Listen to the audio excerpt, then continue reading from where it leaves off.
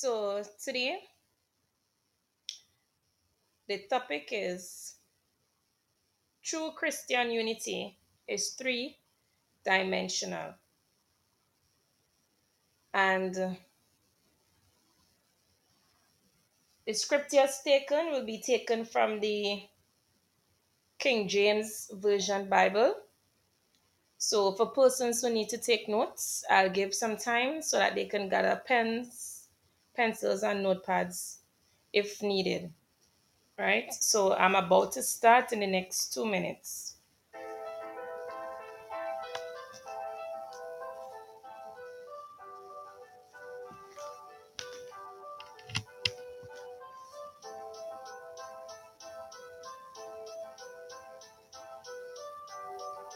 All right, so by now, some persons might conclude that I am totally against true church unity. But to be honest, brethren, I am totally committed to Christian unity. But that unity must be Bible based. And if Bible based, it follows, therefore, that that unity must be three dimensional. Now, what do I mean by the term three dimensional? To answer in the simplest way possible, it means a unity that is built upon the following three pillars, namely, a unity that is established by the fact that every believer is baptized by one spirit into one body. That is taken from 1 Corinthians chapter 12, verse 13. B, it must be a unity that is manifested by the fruit of the same Holy Spirit motivating each believer to love one another. That's John chapter 13, verse 35, John chapter 15, verse 12. And C, finally, it must be a unity that encourages all its members to rally around the truth of the Spirit, even the Word of God. That is taken from Ephesians chapter 4, verse 13.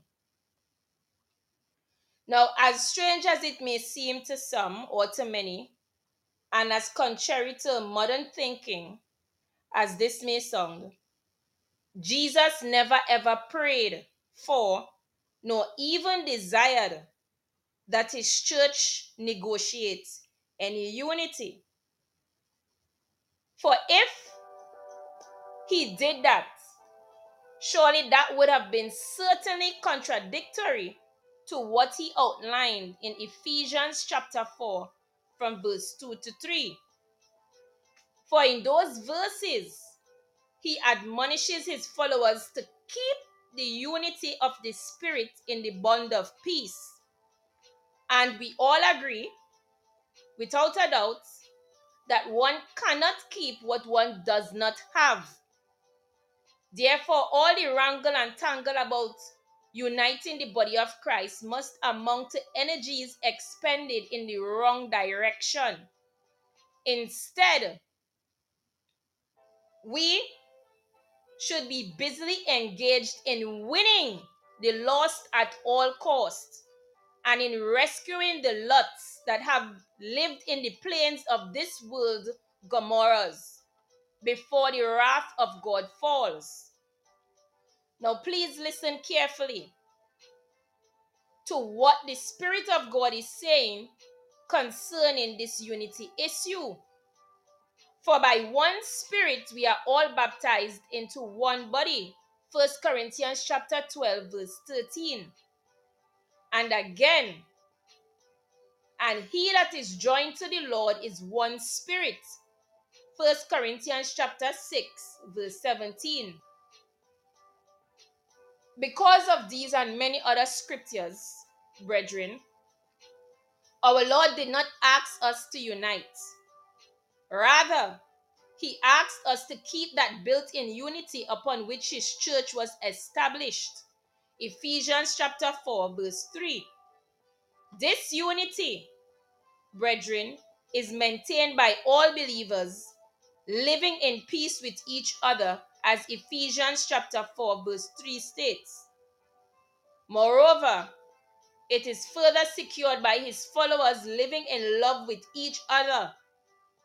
This is called the bond of perfectness, as Colossians chapter 3, verse 14 states. Now, what I mean, therefore, is that there exists a Christ-initiated unity between the saints of Tobago and those of Tokyo, since by the same Spirit's baptism, we have all been made one in Christ. 1 Corinthians chapter 6, verse 17. 1 Corinthians chapter 12, verse 13.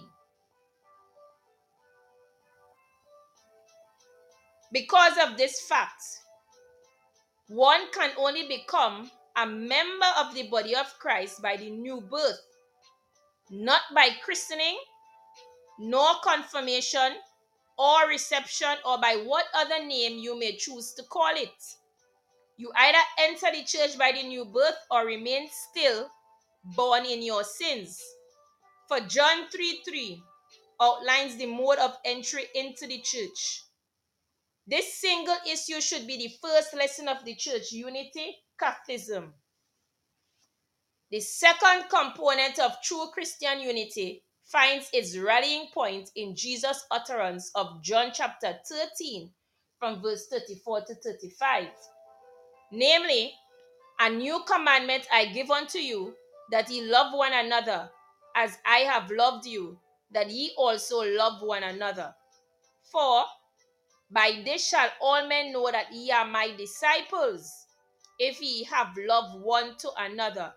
John chapter 13 from verse 34 to 35, or 1 John chapter 3 from verse 14 to 19. Now, what Jesus was here saying is this: the proof of our discipleship will best be demonstrated by our manifested love for each other.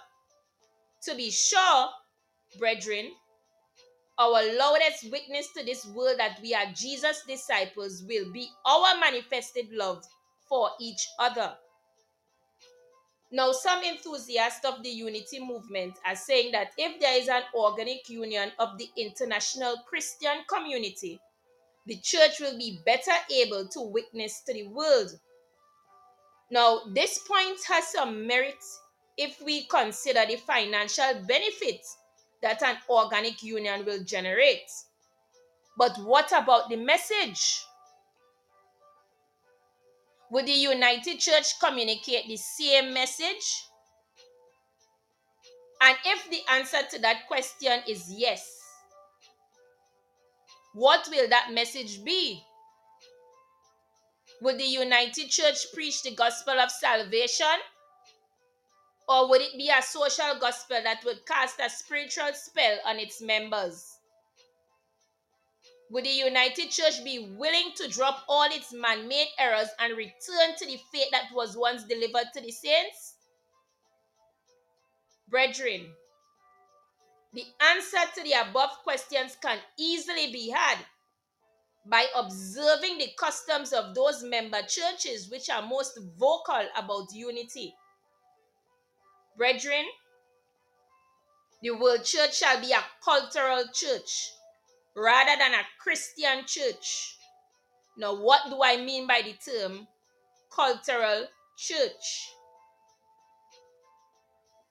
To answer that question, I must first define the word culture.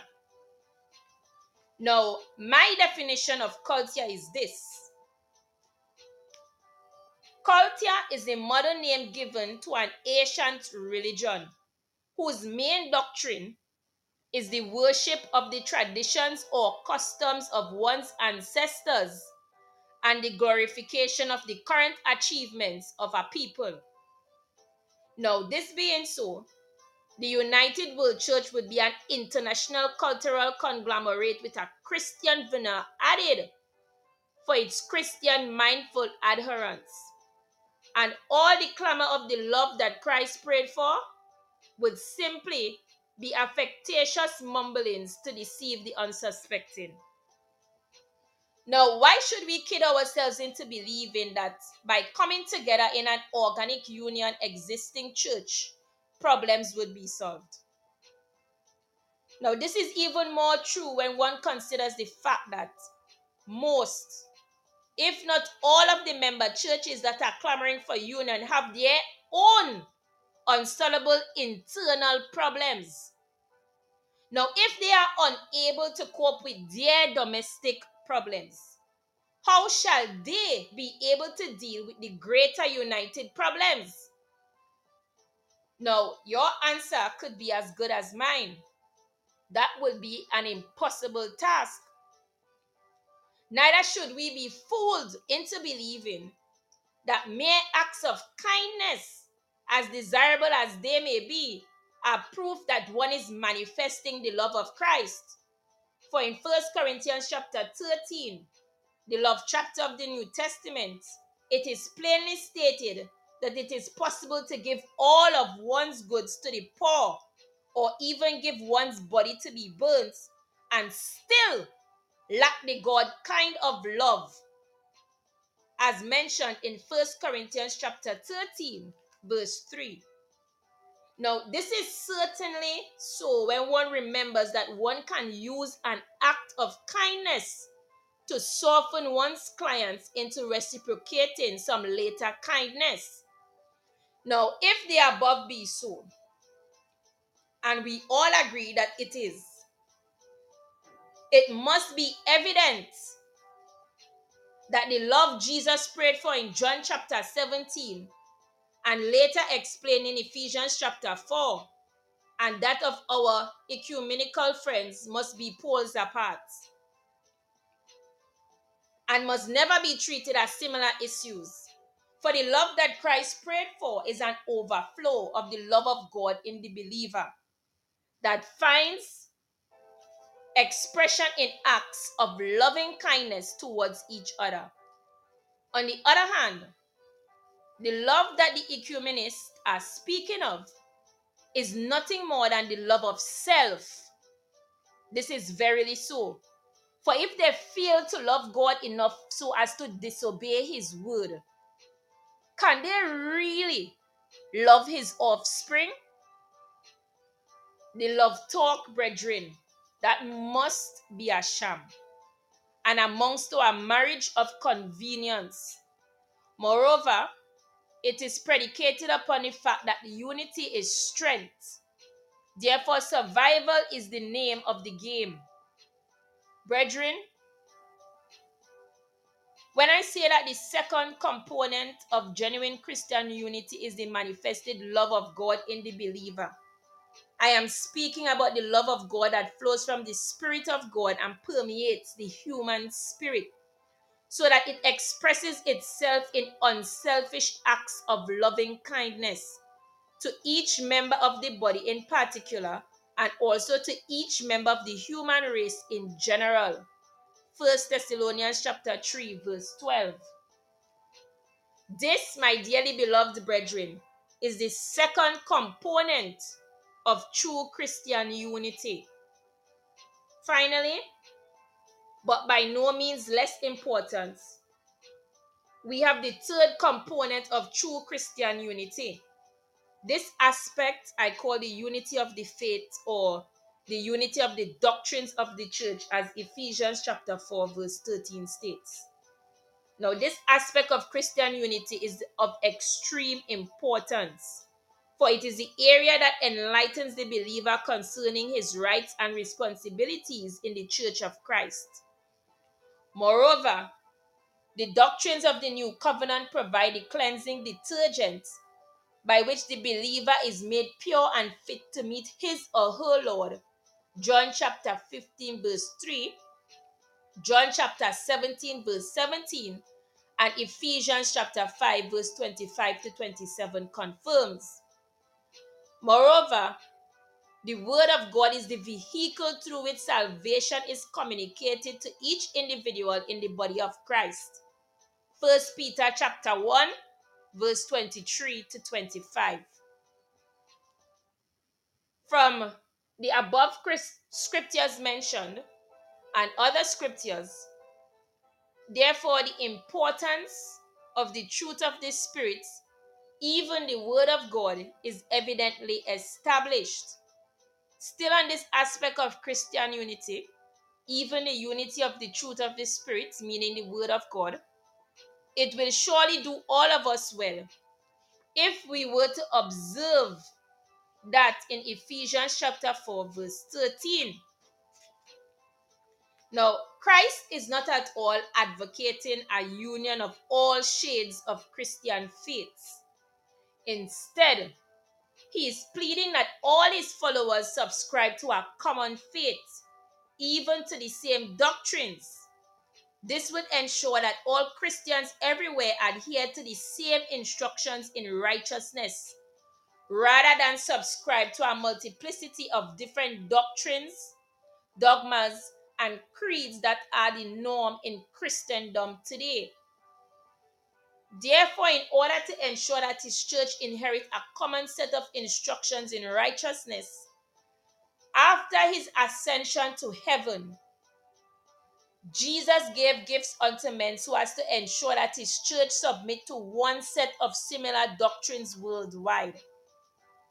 Thus it is written in the epistle to the Ephesians, when he ascended up on high, he led captivity captive and gave gifts unto men.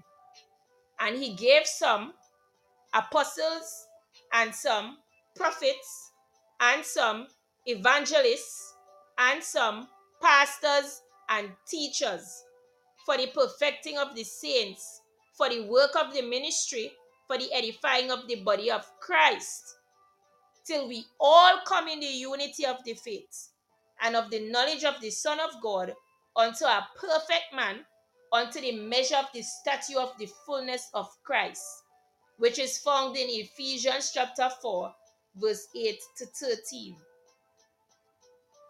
Now, Ephesians chapter 4, verse 8 to 13, therefore, is undeniable proof that Jesus not only desires that his church subscribe to a common set of doctrines, he took steps to ensure the maintenance of that unity, as the above quote clearly indicates, and to confirm what was said about the first set of Christians converts is indeed relevant. Now, the testimony follows, and they continued steadfastly in the apostles' doctrine and fellowship, and in breaking of bread, and in prayer. Acts chapter 2, verse 42. And what was the result when the earlier set of believers in Christ practiced the above? Let the Bible speak for itself. And fear came upon every soul, and many wonders and signs were done by the apostles. And all that believed were together and had all things in common. Acts chapter 2, verse 43 to 44. Brethren, when the body of Christ returns to the apostles' doctrines and practices, as recorded in the Acts of the Apostles, the epistles, the Gospels, and in Revelation chapters 2 and 3, the spiritual spin-off will be a return of reverential fear of God among believers, signs and wonders following the believers, and the manifestation of genuine love among the believing community. Therefore, the importance of the unity of the faith, even the unity of the doctrines of the church, is evidently highlighted and established for all times. And it was for this very reason of ensuring the maintenance of the original doctrines of the church that the Apostle Jude admonished the saints of his day to contend earnestly for the faith which was once delivered unto the saints. Jude chapter 1, verse 3. Moreover, for that said reason, The Apostle Paul warned the church that the time was going to come when many would not endure sound doctrine, but instead would rally around teachers having itching ears who would teach things to satisfy their followers' sinful lusts. Yes, brethren, teachers who would turn away their ears from the truth and instead would subscribe to fables. 2 Timothy chapter 4 verse 3 to 4.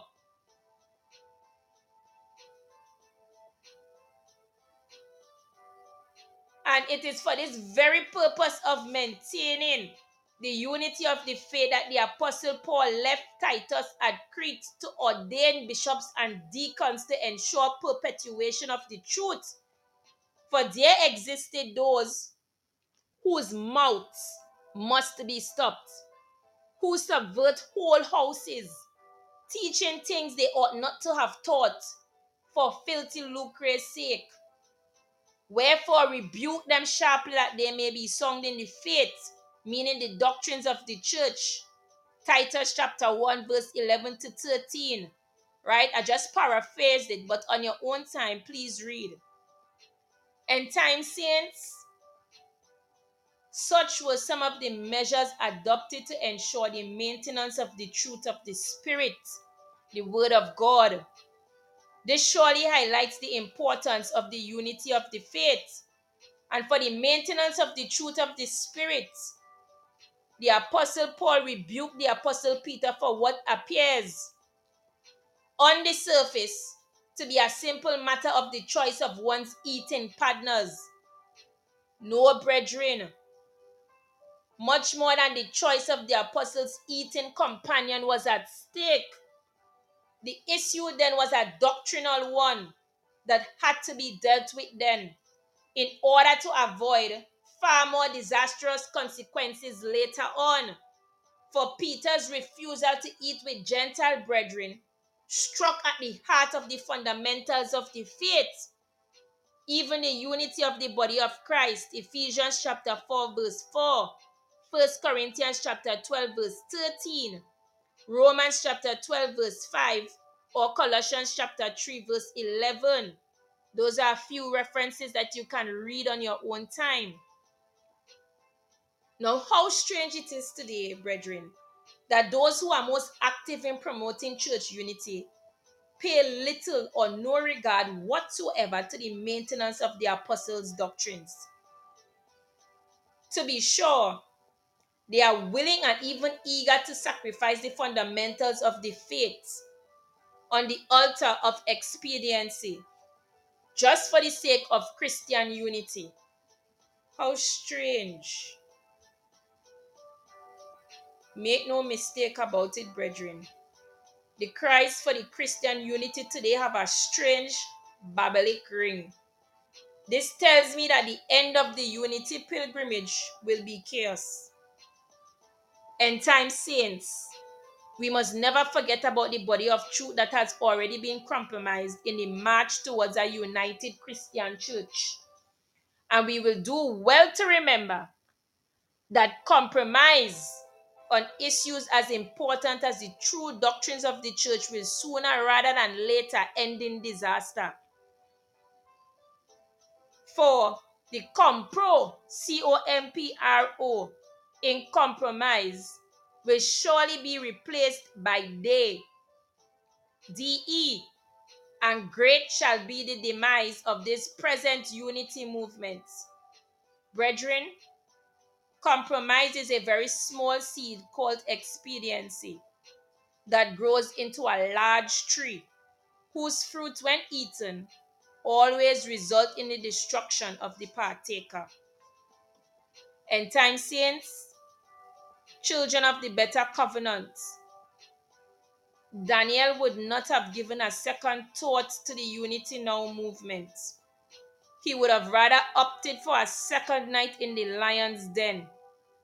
And as for Shadrach, Meshach, and Abednego, they would have shouted, "O ye ecumenists, we are not mindful of your unity offer. Be it known unto you that our God is able to take care of us But should he forbear, be it known unto you that despite your ecumenical might, we will not unite. But not so for our last days unity enthusiasts, who seem to be more concerned with numerical potency and survival strategy rather than divine approval. Their cry seems to be, let us close ranks and unite now. Let us present a united front to the world, for unity is strength. We can deal with doctrinal issues later. Now, while their rallying platform may produce preliminary benefits, the fallout will be disastrous indeed. Beloved brethren, the unity of the church is not an item for the negotiating table. We must either be willing to be confirmed into the body of truth that was once delivered unto the saints, or we will surely deny the truth. If the Apostle Peter was still around, he would have commented on the unity movement. Thus, knowing this first, that no prophecy of the scripture is of any private interpretation. For the prophecy came not in old time by the will of man, but holy men of God spake as they were moved by the Holy Ghost. 2 Peter chapter 1 verse 20 to 21. Moreover, the Apostle Paul would have had this to say on the negotiating aspect of church unity today. All scripture is given by inspiration of God and is profitable for doctrine, for reproof, for correction, for instruction in righteousness, that the man of God may be perfect, thoroughly furnished unto all good works. 2 Timothy chapter 3 verse 16 to 17. Brethren, based on the scriptures just mentioned and read, it must be quite clear to all that any Christian unity that is not word of God oriented must be man invented and man oriented, and must, M-U-S-T, and must be rejected. Brethren, God is a God of unity with harmonious integrity. He is not a God that will sponsor a unity based upon petrodation and expediency. For the unity that he ordained and asked us to maintain is not one that is bipartisan, but three-dimensional. And in order to establish and maintain this unity, Christ created a united body. Thus the apostle assures us, for by one Spirit we are all baptized into one body, whether we be Jews or Gentiles, whether we be bond or free, and have been all made to drink into one Spirit. 1 Corinthians chapter 12 verse 13. And again, he that is joined to the Lord is one Spirit. 1 Corinthians chapter 6 verse 17. Brethren, defines the first component of true Christian unity. What I just read, 1 Corinthians chapter 12 verse 13 and 1 Corinthians chapter 6 verse 17. That defines the first component of true Christian unity. And this aspect of Christian unity is called the unity of the Spirit. Then there is the outward manifestation of the invisible indwelling Holy Spirit in the heart of the believer. This fruit, the Old King James Bible calls charity. On this issue, Jesus had this to say: a new commandment I give unto you, that ye love one another as I have loved you, that ye also love one another. By this shall all men know that ye are my disciples, if ye have love one to another. John chapter 13 verse 34 to 35, or 1 John chapter 3 verse 14 to 19. This aspect of Christian unity I call is the unity of the manifested fruit of the Spirit. And finally, We have an established unity that is rooted in a universal compliance with the truth of the Spirit, even the Word of God. Ephesians chapter 4, verse 13. On this aspect of Christian unity, the Apostle John exclaimed, I rejoice greatly that I found of thy children walking in the truth, as we have received a commandment from the Father. And this is love, that we walk after his commandments.